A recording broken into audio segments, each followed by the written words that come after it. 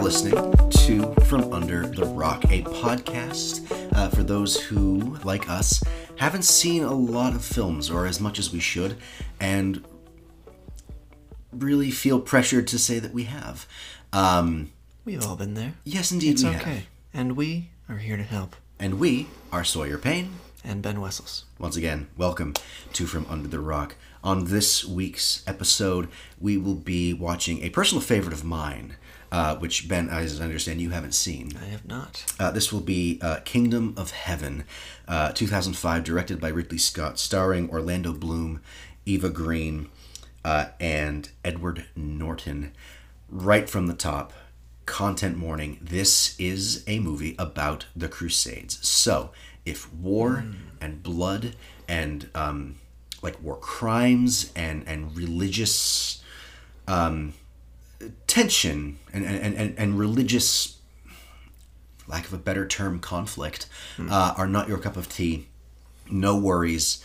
It's not a film for everybody. But if it is, I guarantee you, you will enjoy it. This is one of my favorite films, as I've said. And for fear of spoiling, I will not say more than that. Ben,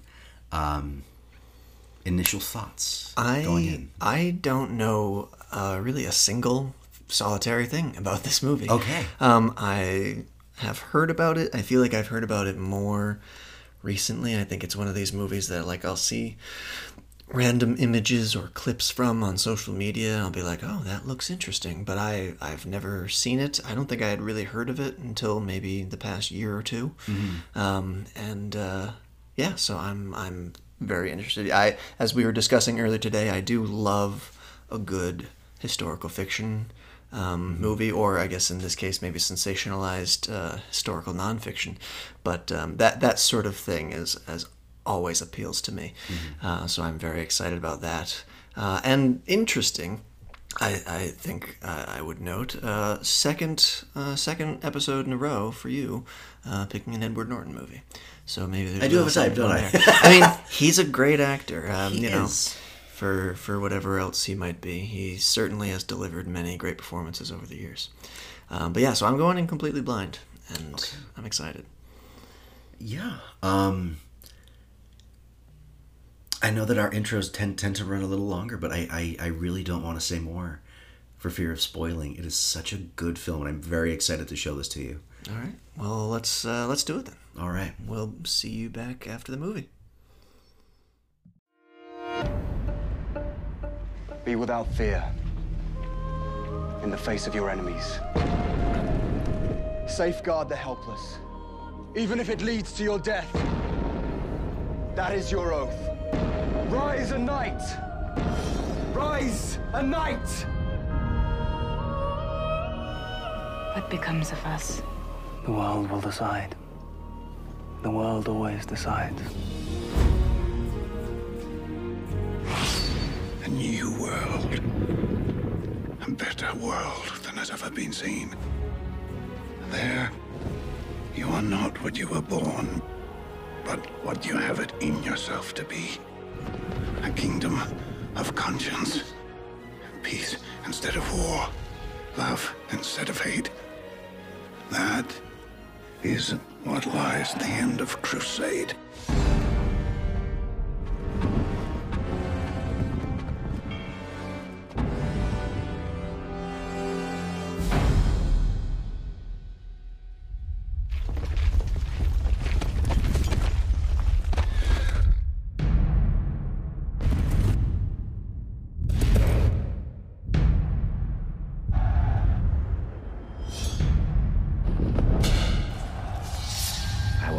Every day you will be a good man. What God desires is here and here. Give me a war. That is what I do. Defend Jerusalem. That is your oath. The king has no need of a perfect knight. I offer you the world. You are are a princess, and I am no lord. You have my love and my answer.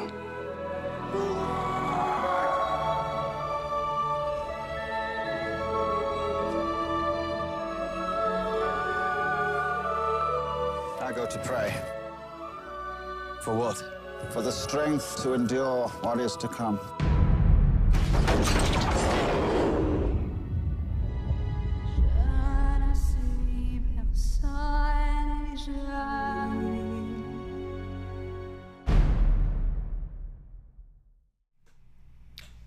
And we're back. So we are. It's a lot, right? It's quite a lot. Both in subject matter and just in length. Yeah, it's Coming in at just over 3 hours long. Was it over 3 hours long? I believe so. I think the total runtime is 3 hours and 9 minutes. God damn! Then So almost 200 minutes. the internet lied to me. I was told it was 2.5, but unless we watched the extended cut somehow, if there is an extended cut. Oh, perhaps. I But don't know. honestly, yeah. So I promise this episode will not be 3 hours. You come to us for concise summaries, and I will endeavor to give you this as concise as I can. But as we've said, there is a lot. So let's launch right into it. So at the very top of the film, we get a text prologue that says it has been 100 years, approximately, almost 100 years, since the Christian forces seized Jerusalem from the Islamic forces. The year that we are given as the story itself begins, we start in France in 1184 AD or CE, whichever you prefer to use. Again, about 100 years have passed. We start in France, and we open on a burial. We open on a the last rites of a person who has died, or so we think. It becomes clear immediately that the priest in question, played by Michael Sheen, is not at all pleased with the state of this person's soul. This person, this woman, who is revealed to be his sister-in-law, the wife of his brother, died by suicide. And as such, according to the Catholic traditions of the day and modern Catholic traditions, I suppose, if you continue to believe as such, a suicide means you go to hell. And so he is none too pleased. He feels some degree of shame, but he's also depicted as not a particularly pious man himself, or not in as much as he should be. Yeah, no, he really sucks. He's not a good dude.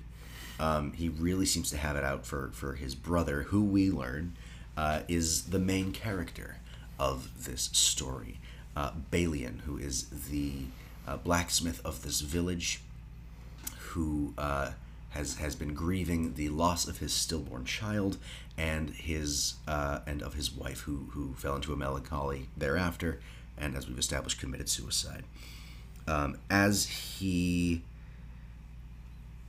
kind of languishes, and as this priest decrees, nope, no funeral rites, no nothing, cut off the head so they know it was a suicide, up the road comes a band of soldiers, of knights, led by one Godfrey of Ibelin, played by Liam Neeson.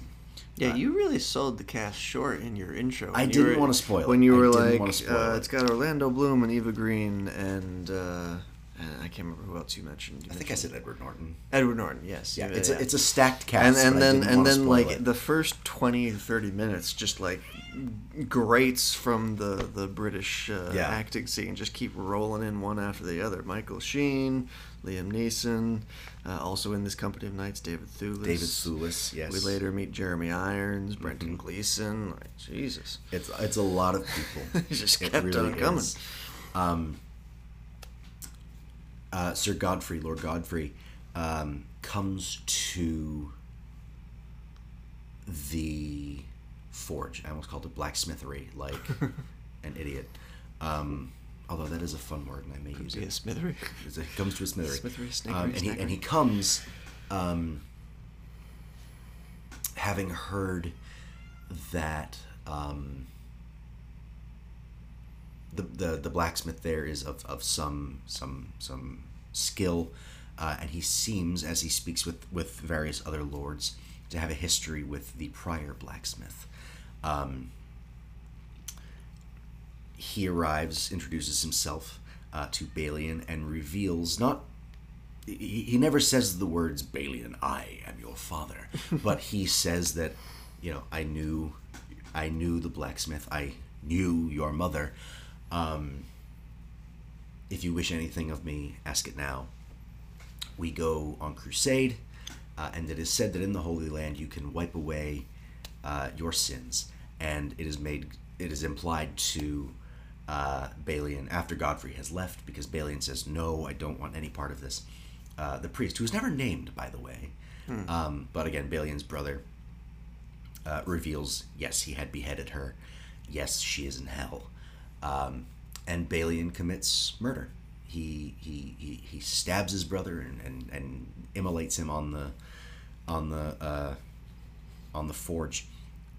Very biblical, I Very suppose, biblically, the murder of one's brother. But also, like the priest there, played by Michael Sheen, as he's telling Orlando Bloom about the beheading of his deceased wife and all of that, he tells him very, mirthfully. He's he grinning and shit, and then, I don't know. And then I think what pushes Balian over the edge was, of course, seeing his wife's crucifix around his brother's neck, because his brother had stolen that off of her when he was burying her. Correct.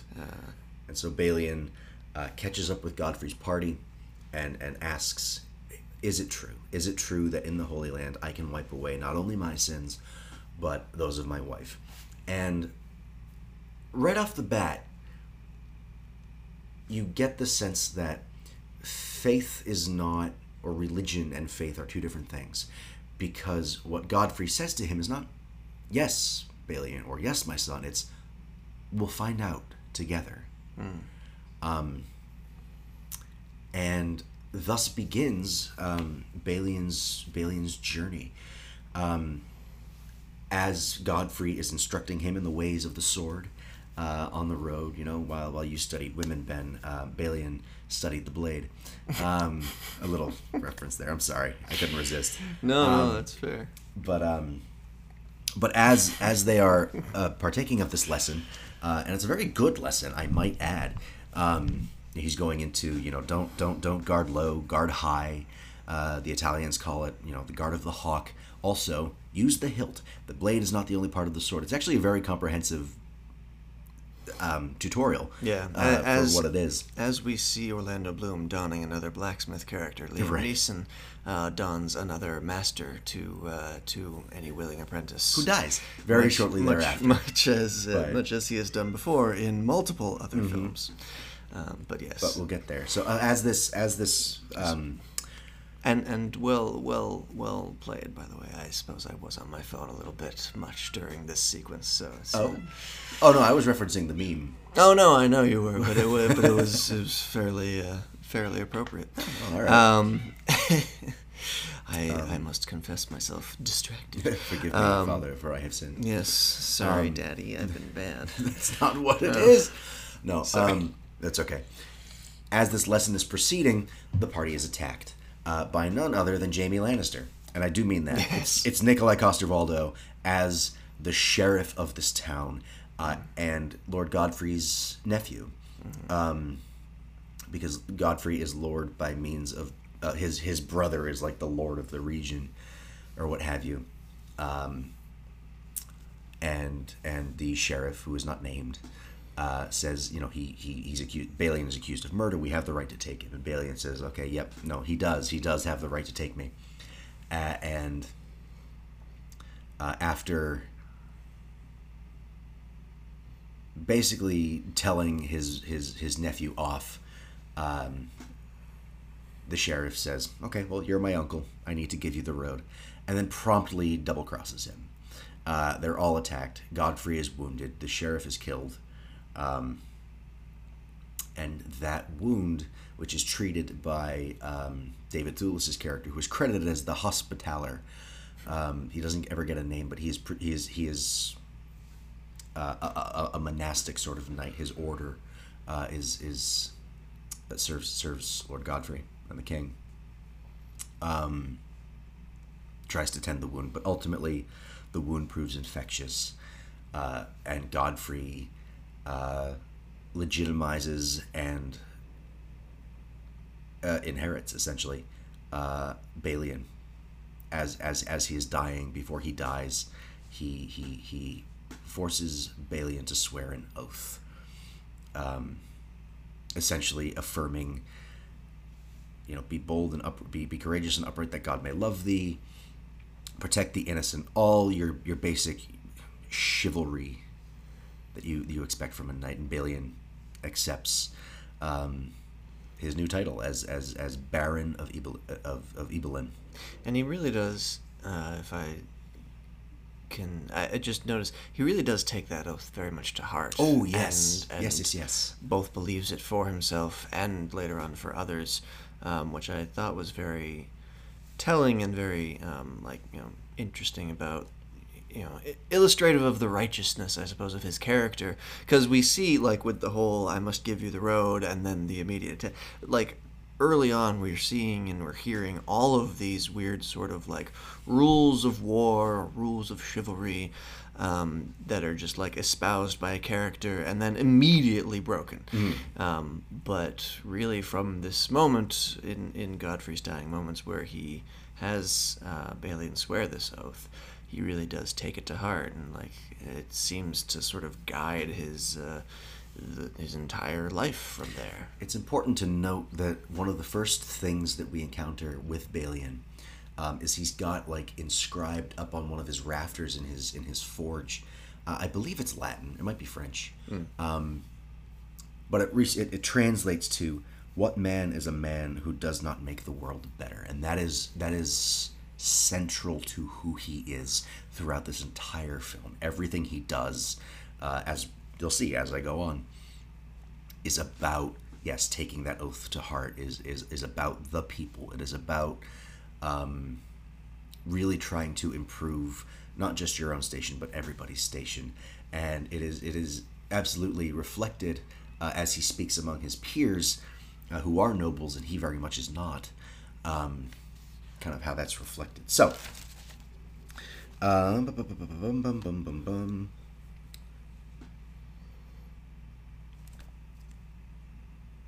So as Balian is sent ahead to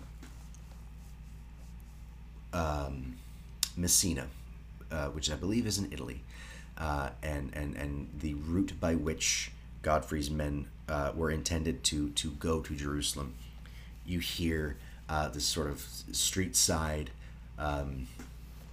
monk pastor, think you're evangelical, with a megaphone of the day, repeating over and over again, "To kill an infidel," the Pope has said, "is not murder, it is the path to heaven." He is saying this over and over again, and I think quite correctly so.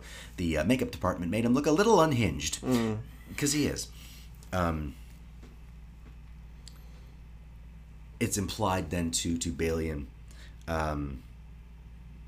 that there's a new world in Jerusalem, that you are not what you were born, but what you have it in yourself to be. It is a kingdom of conscience, they say, where peace exists between Christian and Muslim, and Balian is charged by Godfrey as he dies to serve the king of Jerusalem, to protect him.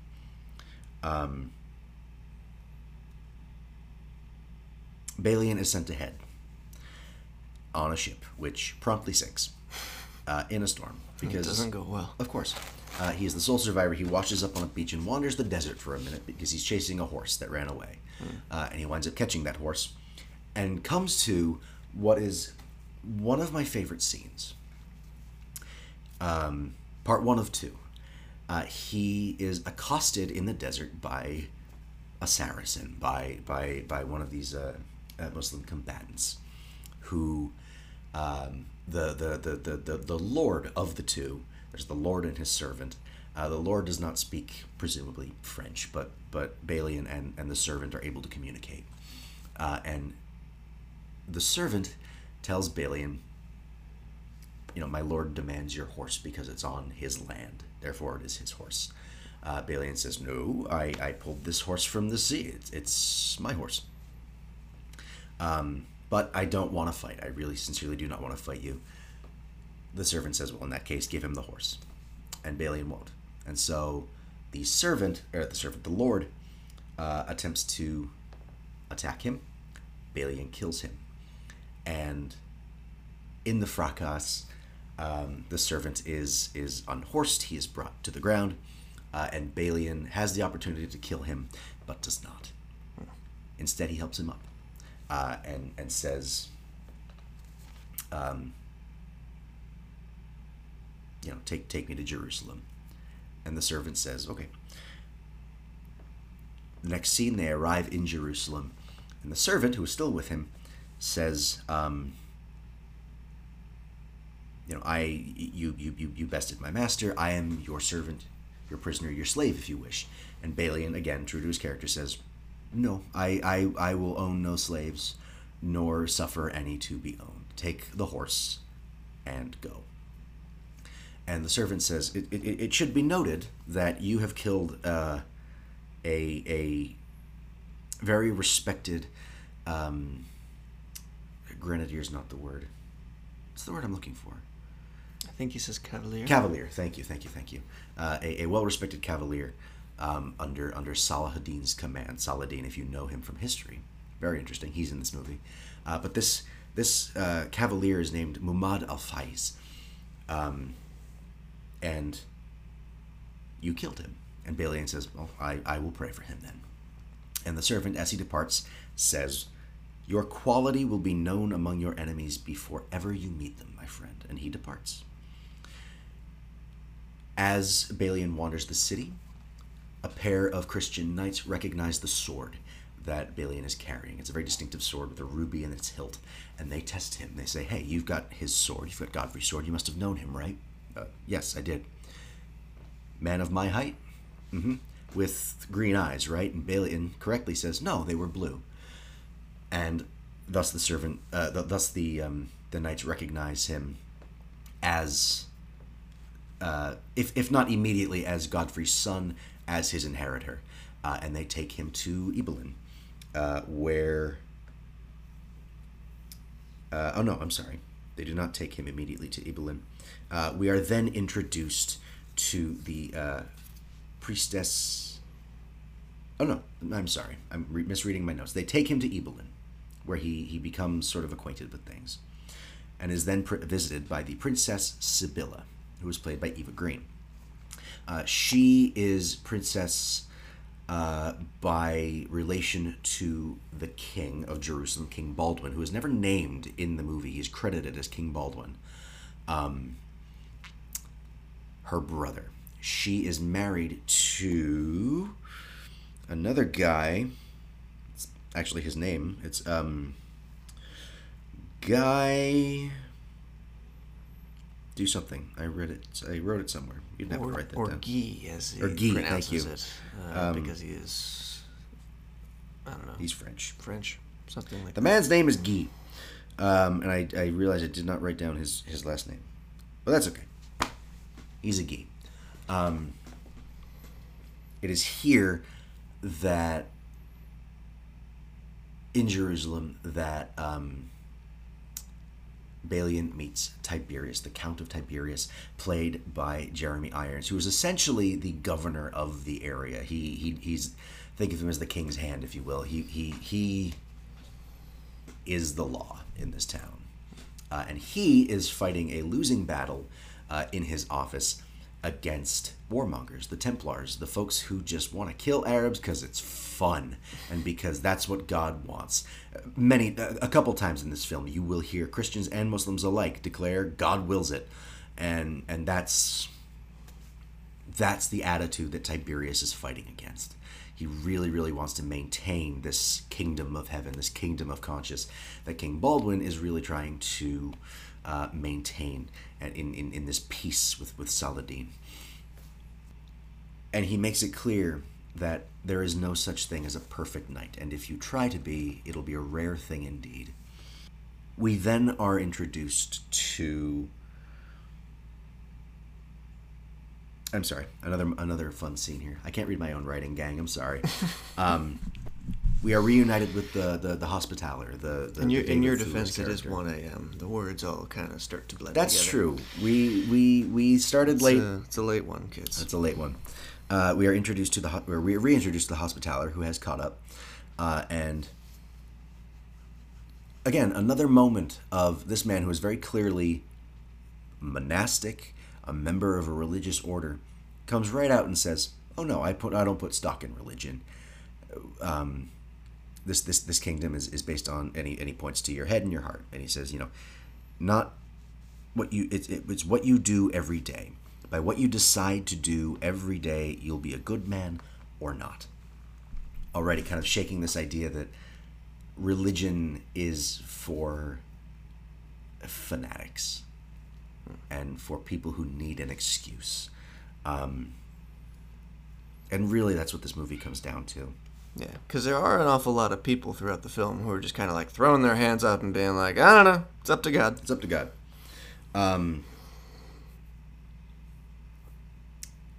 The biggest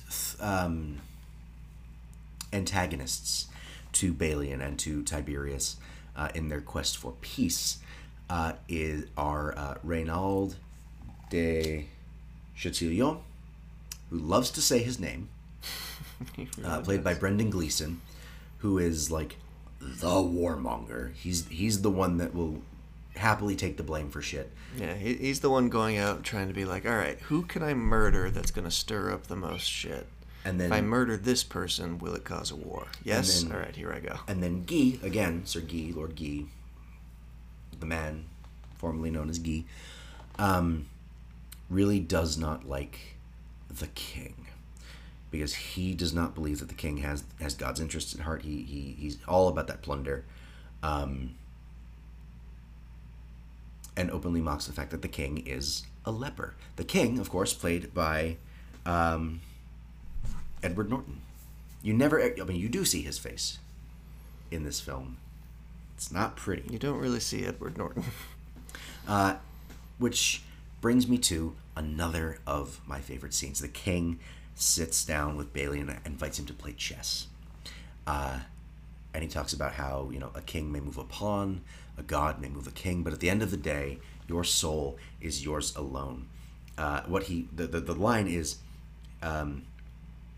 you cannot say, I was ordered by others to do thus, or that virtue was inconvenient at the time. This will not suffice. Balian is then given his charge. He is charged with defending Ibelin, this town, and the Pilgrim Road. He has to ensure that Christians, Muslims, and Jews may traverse it peacefully, because that's really important. Religious freedom is so important in this city under this king, just as it was 100 years ago when the Christians took it from the Muslims the first time. The Muslims did the same thing. Pay the tax, you will not be persecuted. Balian himself transfers to Ibelin finally and sees that it is essentially a dust bowl. It's not pretty, but gets right to work building, like finding water and tapping it and making an irrigation system. Practically overnight, he is down in the muck with his men, digging out these trenches and irrigating this small village. Which is how, once again, Princess Sibylla finds him. She visits, all in her finery, atop her horse, and he is just covered in mud and shit. But she expects his hospitality. He gives it. In more ways than one. In more ways than one. Yes. She makes it clear that she had a relationship with Godfrey, and she wants a relationship with him. And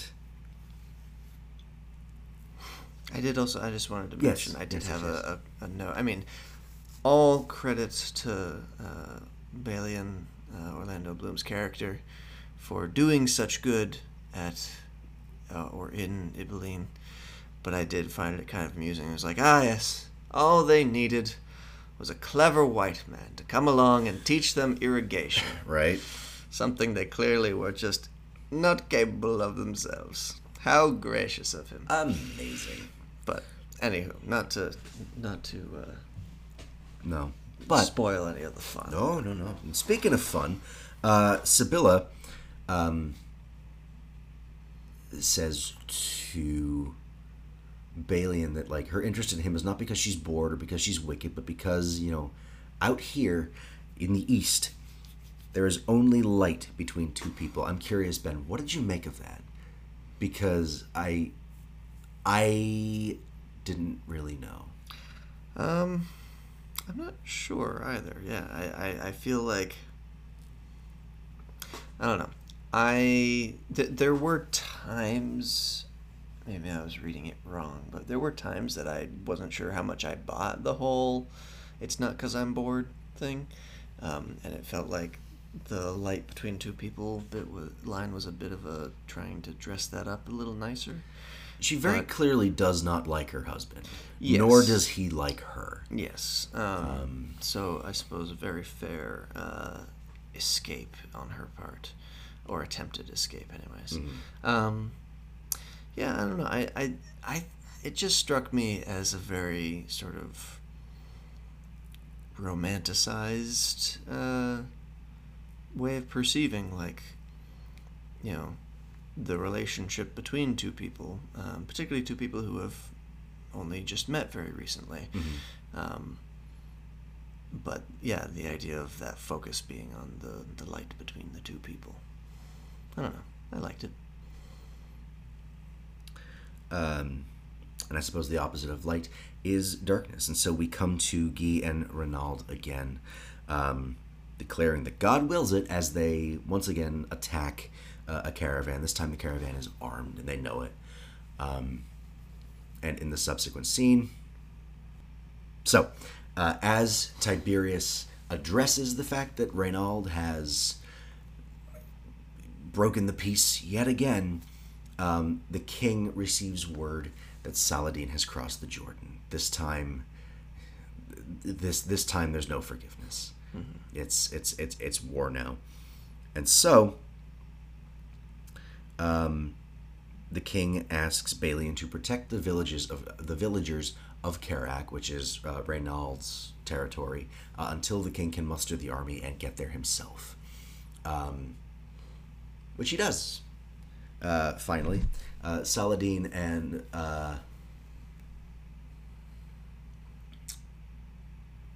Saladin and the king arrive kind of simultaneously, and it's around this time. Is this where we get the reveal? Yes, it is. Okay, so Balian's men are outnumbered because they will be defending this castle.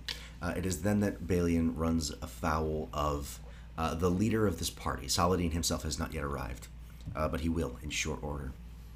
As Balian is unhorsed and brought before the leader of this party, the leader here has the opportunity to kill him, but he doesn't. And he says, "Your enemies will know your quality before you ever meet them, my friend." And it is revealed that the servant that Balian had let go at the gates of Jerusalem was, in fact, Muhammad al-Dais, the... I lost the word again. Cavalier, thank you.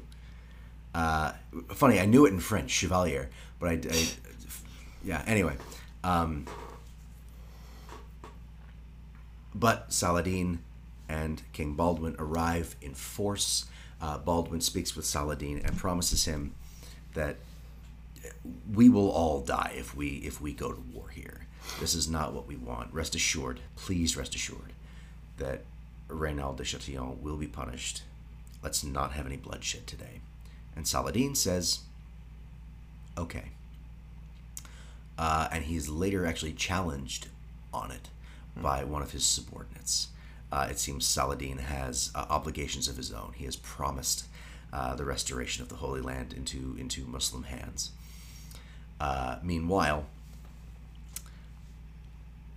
Reynald seems to think all he's going to get is a slap on the wrist. Turns out, he's fucked with King Baldwin for the last time. Baldwin demands that he give him the kiss of peace, which, to do so, requires that the king remove his glove, revealing his horrible leopard hand, which Reynald then kisses, and then Baldwin beats the shit out of him with like a scepter before being carried away, because apparently this took the last of his strength. He's failing. He tells Balian he's not even 30 yet. This is a very young man who has been brought utterly low by leprosy. And it is shortly thereafter that King Baldwin and Tiberius want to play a little political game.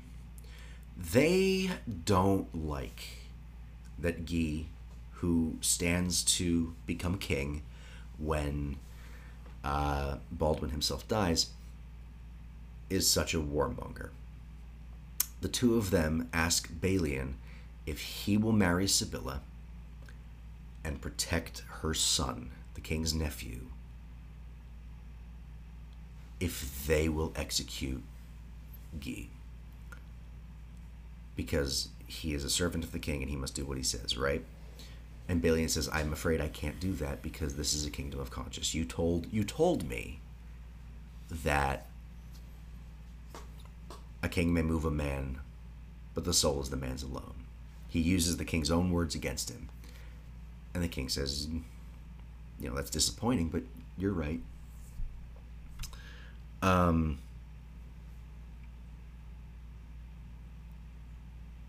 Sibylla is not at all pleased by this. She promises Balian that he will one day wish he had done a little evil for the greater good.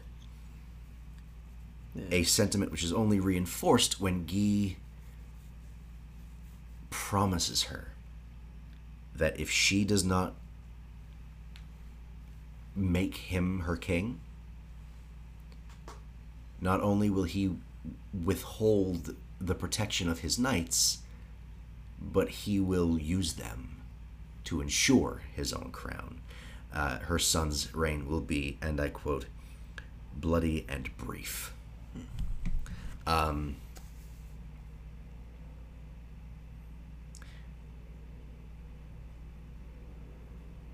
Reynald then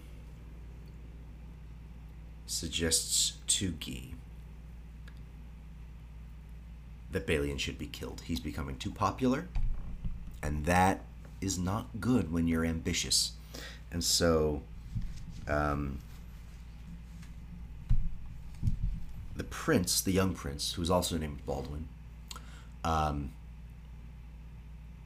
ends up burning himself on a candle, but he feels no pain, which, if you know leprosy, that is a symptom. It is implied and then later confirmed that the young man himself is also a leper. And so... But if you don't know about leprosy, you may, as I did, think that we're just about to launch into a Game of Thrones thing, and fire cannot kill a dragon. Fire cannot kill a dragon. It's true. Then they're later on, they're like prodding him and like stabbing him in the foot with pins while he watches a puppet show, and he's none the wiser to it. And it's like, oh, I see. Yes. This is a stricken with a horrible disease thing, not a fun fantasy going to fly on the backs of dragons thing. Yeah, alas. The implication comes first, as he burns himself, and then the king dies. And we see his actual face as Sibylla removes his mask, and it's not good. And then she very quickly is like, oh, no, Oh, puts no. it back on. So after he dies, the prince is crowned, and then over the course of his duties, I think like hot wax falls on his hand or something again. Yeah. And that's when Sibylla's like, oh shit, let's get him tested. Yeah. He is tested. He is confirmed. And she...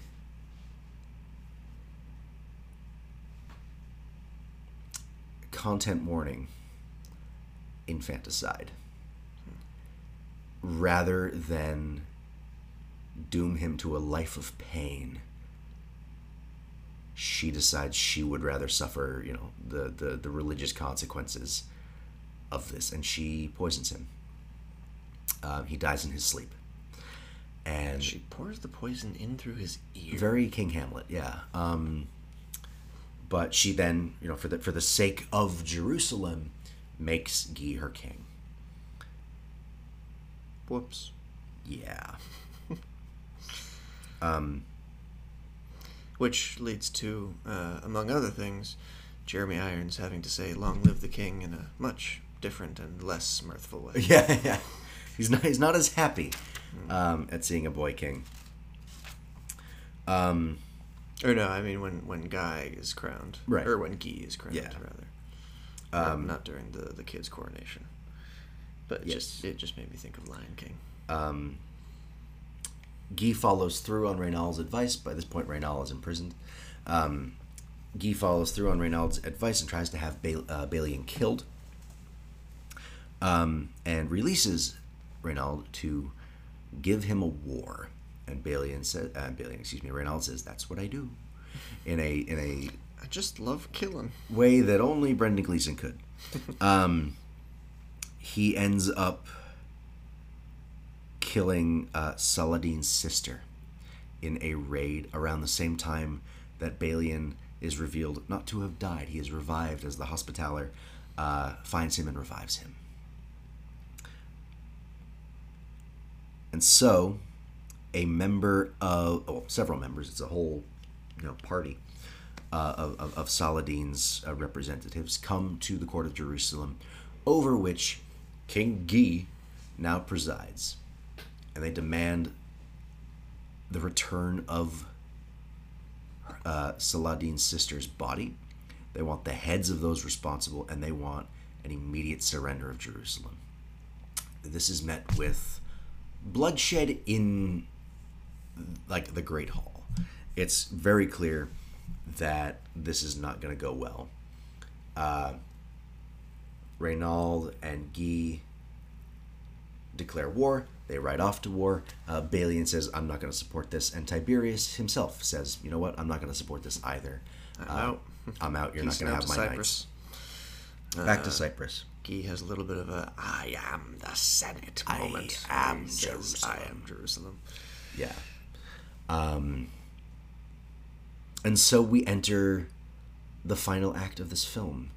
All of the political intrigue up to this point, all of the character work has led to this. Guy and Reynald attempt to ride through the desert and attack Saladin. Dehydration gets the better of them. It's not even a contest. Which, by the way, Orlando Bloom told them would happen. That's true. He's like, Yes. "Hey, can't take this army away from water for that long." Yeah. But turns out warmongers are just as dumb as they look. Saladin captures King Guy and Lord Reynald, and then kills Reynald for being rude, and imprisons King Guy and embarrasses him in a way that we will shortly see. Meanwhile, Balian rejects Tiberius's suggestion that they run away to Cyprus. Tiberius departs, but Balian says, "Nope, I swore to protect the people of this city. That is what I am going to do. And I'm going to do it Boy Scout style. I'm going to do it with traps, and I'm going to do it with math, and it's going to be great." As we are entering the holiday season, as we are recording this, It's it'll very Home Alone, yeah. It will be past by the time you hear this, but as we are recording this, we are entering the holiday season. Yes, it's a nice, bloody medieval version of Home Alone in this final act of this film. At this point, as Balian goes about preparing the city for siege, Queen Sibylla is losing her mind. She is grief-stricken. She's scared. And she doesn't know what to do because she's still attached to being queen. And the same could be said of the bishop of this town. He is very attached to his own status. He says, "Oh, it is unfortunate about the people, but it is the will of God." Yeah, he's very attached to his own status, but also, and I would say more so, attached to his own life. He's very cowardly. Yeah. It's like, when Balian is like, "Well, what about the people here? We're gonna defend these. We can't just flee Jerusalem. People will be." They'll all be killed. It's a shame about the people, but it is God's will. And then we come to Balian rallying the people to his cause. And he says, it's been 100 years since the city changed hands. We weren't around. The army coming wasn't around. We fight over an offense we did not give against those who were not alive to take or to be offended. And then he poses a question, which I feel is especially relevant today with everything going on. He asks, which is more holy, the mosque, the temple, the sepulchre? None are holy, all are holy. Who has claim? No one has claim. All have claim. We're not defending the city. We are protecting the people inside who call it home. And when the bishop challenges him on this, he says, "Well, how will you do this without knights? We have no knights anymore." Balian says, "Okay, is that right? Cool. Everybody who can wield a sword, kneel right now, and I am going to give you the same oath that Godfrey gave me." And he makes them all knights. And you can see, as he gives this oath, the lowest among them is invigorated by this sense of, yes, now I have something to fight for. Like I truly am a member of this army. And on the eve of battle, Balian takes aside the man who challenged him before, Godfrey's friend, the one who asked him, "Did you know Godfrey?" Who is finally named, his name is Almeric, and says, "Hey, if you survive, you can have Ibelin."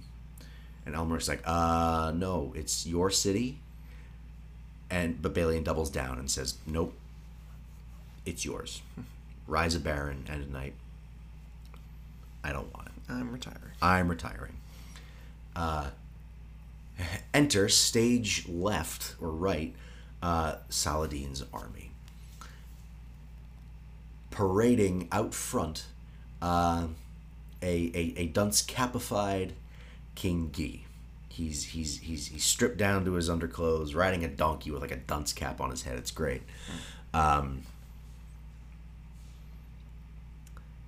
And as the first wave of siege, the first day of siege passes, Saladin asks Muhammad, "Who is leading this defense?" And Muhammad tells him, "Yes, it's Balian, son of Godfrey." And Saladin says, "Oh yes, Godfrey, I knew him at Damascus." Okay, I need to change things up then. And it's a big battle scene. That's really all I can say. It's a big battle scene in which Balian is finally able to bring down the siege towers. We should have known he'd do right. Well against a siege. He was at the Battle of Helm's Deep. Yes, of course. Sibylla, meanwhile, has cut her hair. She's doffed all of her finery, and she's down in like the catacombs or the lower town, trying to heal people. She's trying to help as she's trying to process her grief. We see Saladin as well, mourning, very, very deeply moved over the loss of the first day's forces. He's really not happy to have led these men to their deaths. And inside Jerusalem, there is a burning of bodies to avoid disease, and it's clear that war is not this glorious thing. No matter what kind of religion or faith or reason you have for it, it is never going to be as glorious as the mongers and the propagandists would have you believe. It is bloody, it is awful, and everybody pays for it.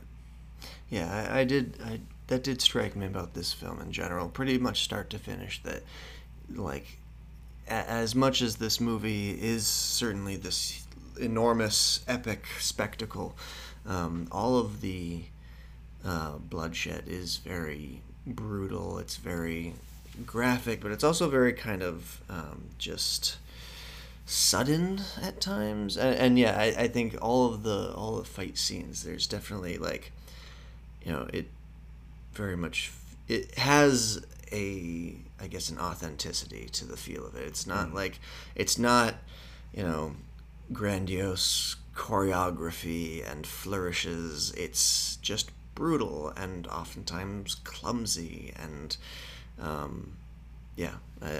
thought that was something we see pretty much throughout that is very telling of the tone of this movie and I think the point that it's trying to make. And finally, a pair of, like, emissaries carrying a tent come forward as Saladin is about to ask for terms of surrender, not of his own forces, but of the city. And Balian, who we've established at this point, is not interested in keeping the city. He wants to protect the people. Goes out and speaks with Saladin. Asgard is not a place, it's a people. Asgard is not a place, it's a people. I'm all over the place tonight. You're good. But that's exactly right. And Balian says to him, like, to take this city will be the death of your army. I will burn it to the ground before I give it away. And Saladin says, I offer you, and everyone in there, soldiers included, safe passage, safe conduct to Christian lands, if you will surrender the city. And Balian, and again, another moment I like from Saladin here, Balian says, the Christians did not offer this to you 100 years ago.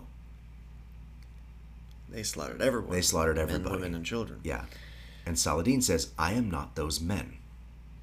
I am Saladin. Saladin. And he says it again as though the name is like a promise. It's like it's power. It's like he's giving him his word. And Balian then says, with these terms, I surrender Jerusalem. And then he asks, what is Jerusalem worth? Saladin says, nothing. Everything. And that is a line that haunts, has stayed with me since the first time I watched this film. I still, I think, don't fully understand the gravity of it. Nothing and everything. But I know that maybe when I do understand it, I don't know. What did you get from that, Ben? I mean, I think, to me, the meaning there was that, like, its value is something that you can't place a number on. You can't place like, I would give the lives of this many men, or I would give, X amount of dollars. Like, it's, I think, to me, that the meaning there was that its value is not intrinsic. It just is, because it's, it's the Holy Land, and it means the world to everyone, to people of different faith. This is always something that confused me growing up, this idea that, well, it's not just one religion's Holy Land, because all these religions are different, but they all want this same place. Always kind of confused me, but I think that's kind of the point or the message here with Saladin's line is, he's like, you can't, there isn't an answer to that question. Mm-hmm. There isn't an answer to what is it worth. It is. It's worth everything. It's the most important land, but at the end of the day, it's just land, kind of thing. Yeah. Yeah, and it will mean something and be worth something different to every single person, depending on who they are and what their inclinations are. Yeah. That was what I got from that, anyways. And so, Balian returns to his forces and says, "I've surrendered Jerusalem. They've given us safe passage," and everyone is ecstatic.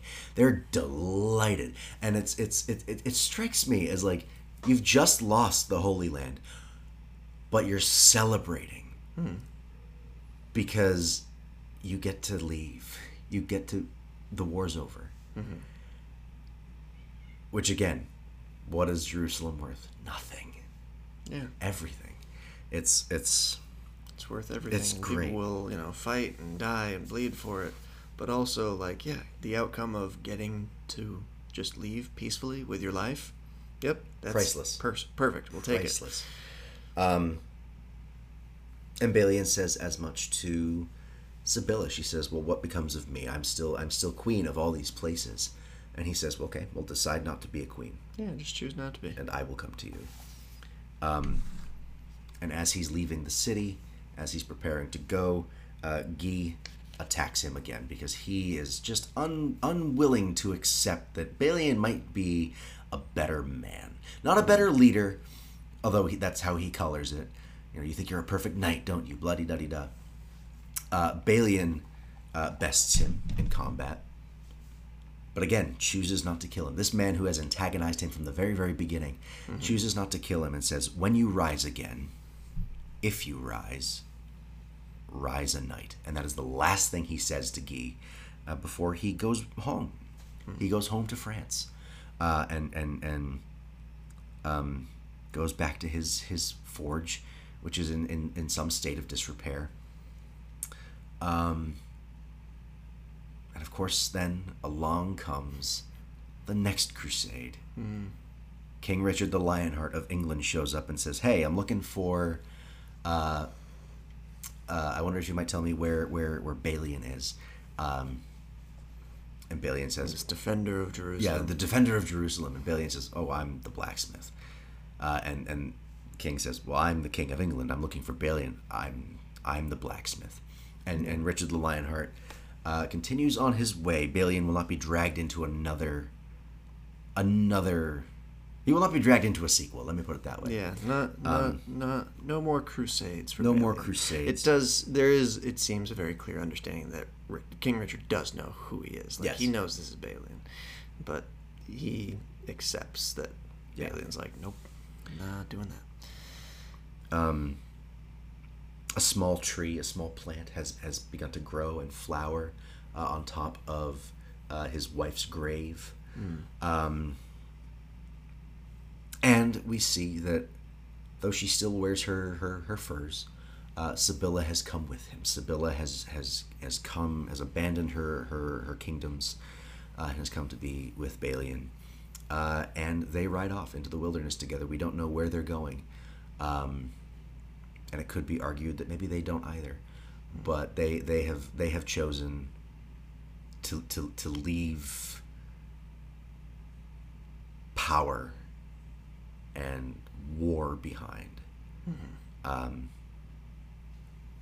in favor of, I guess I might extrapolate and say, in favor of that which exists between two people, as she said, and that is light. Indeed. And that is Kingdom of Heaven. Very nice. Yeah. Managed to do that in under an hour. Under an hour. Love that. Well, we say that now.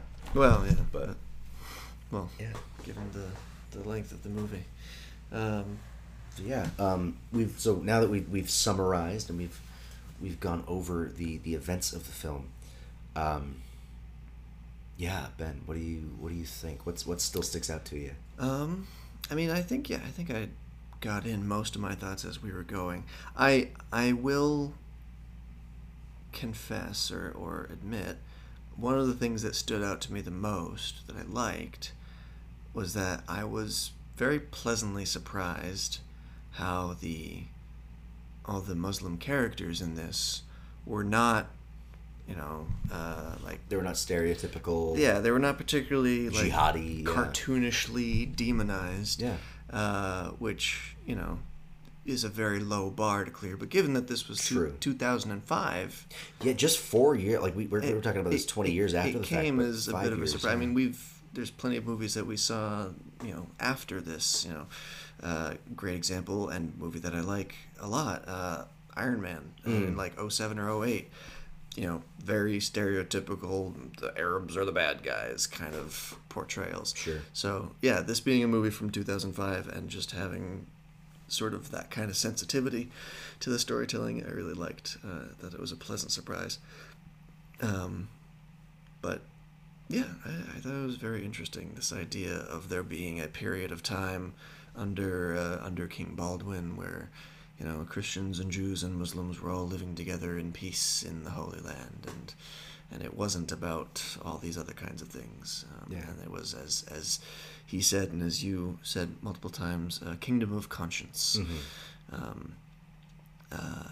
Yeah, but yeah, that was like my biggest just thing that I think I didn't mention. I did, think there was some goofy mid-2000s cinematography in here. Oh, sure. A good number of like very brief bits of slow-mo and some very dramatic zooms from Ridley Scott.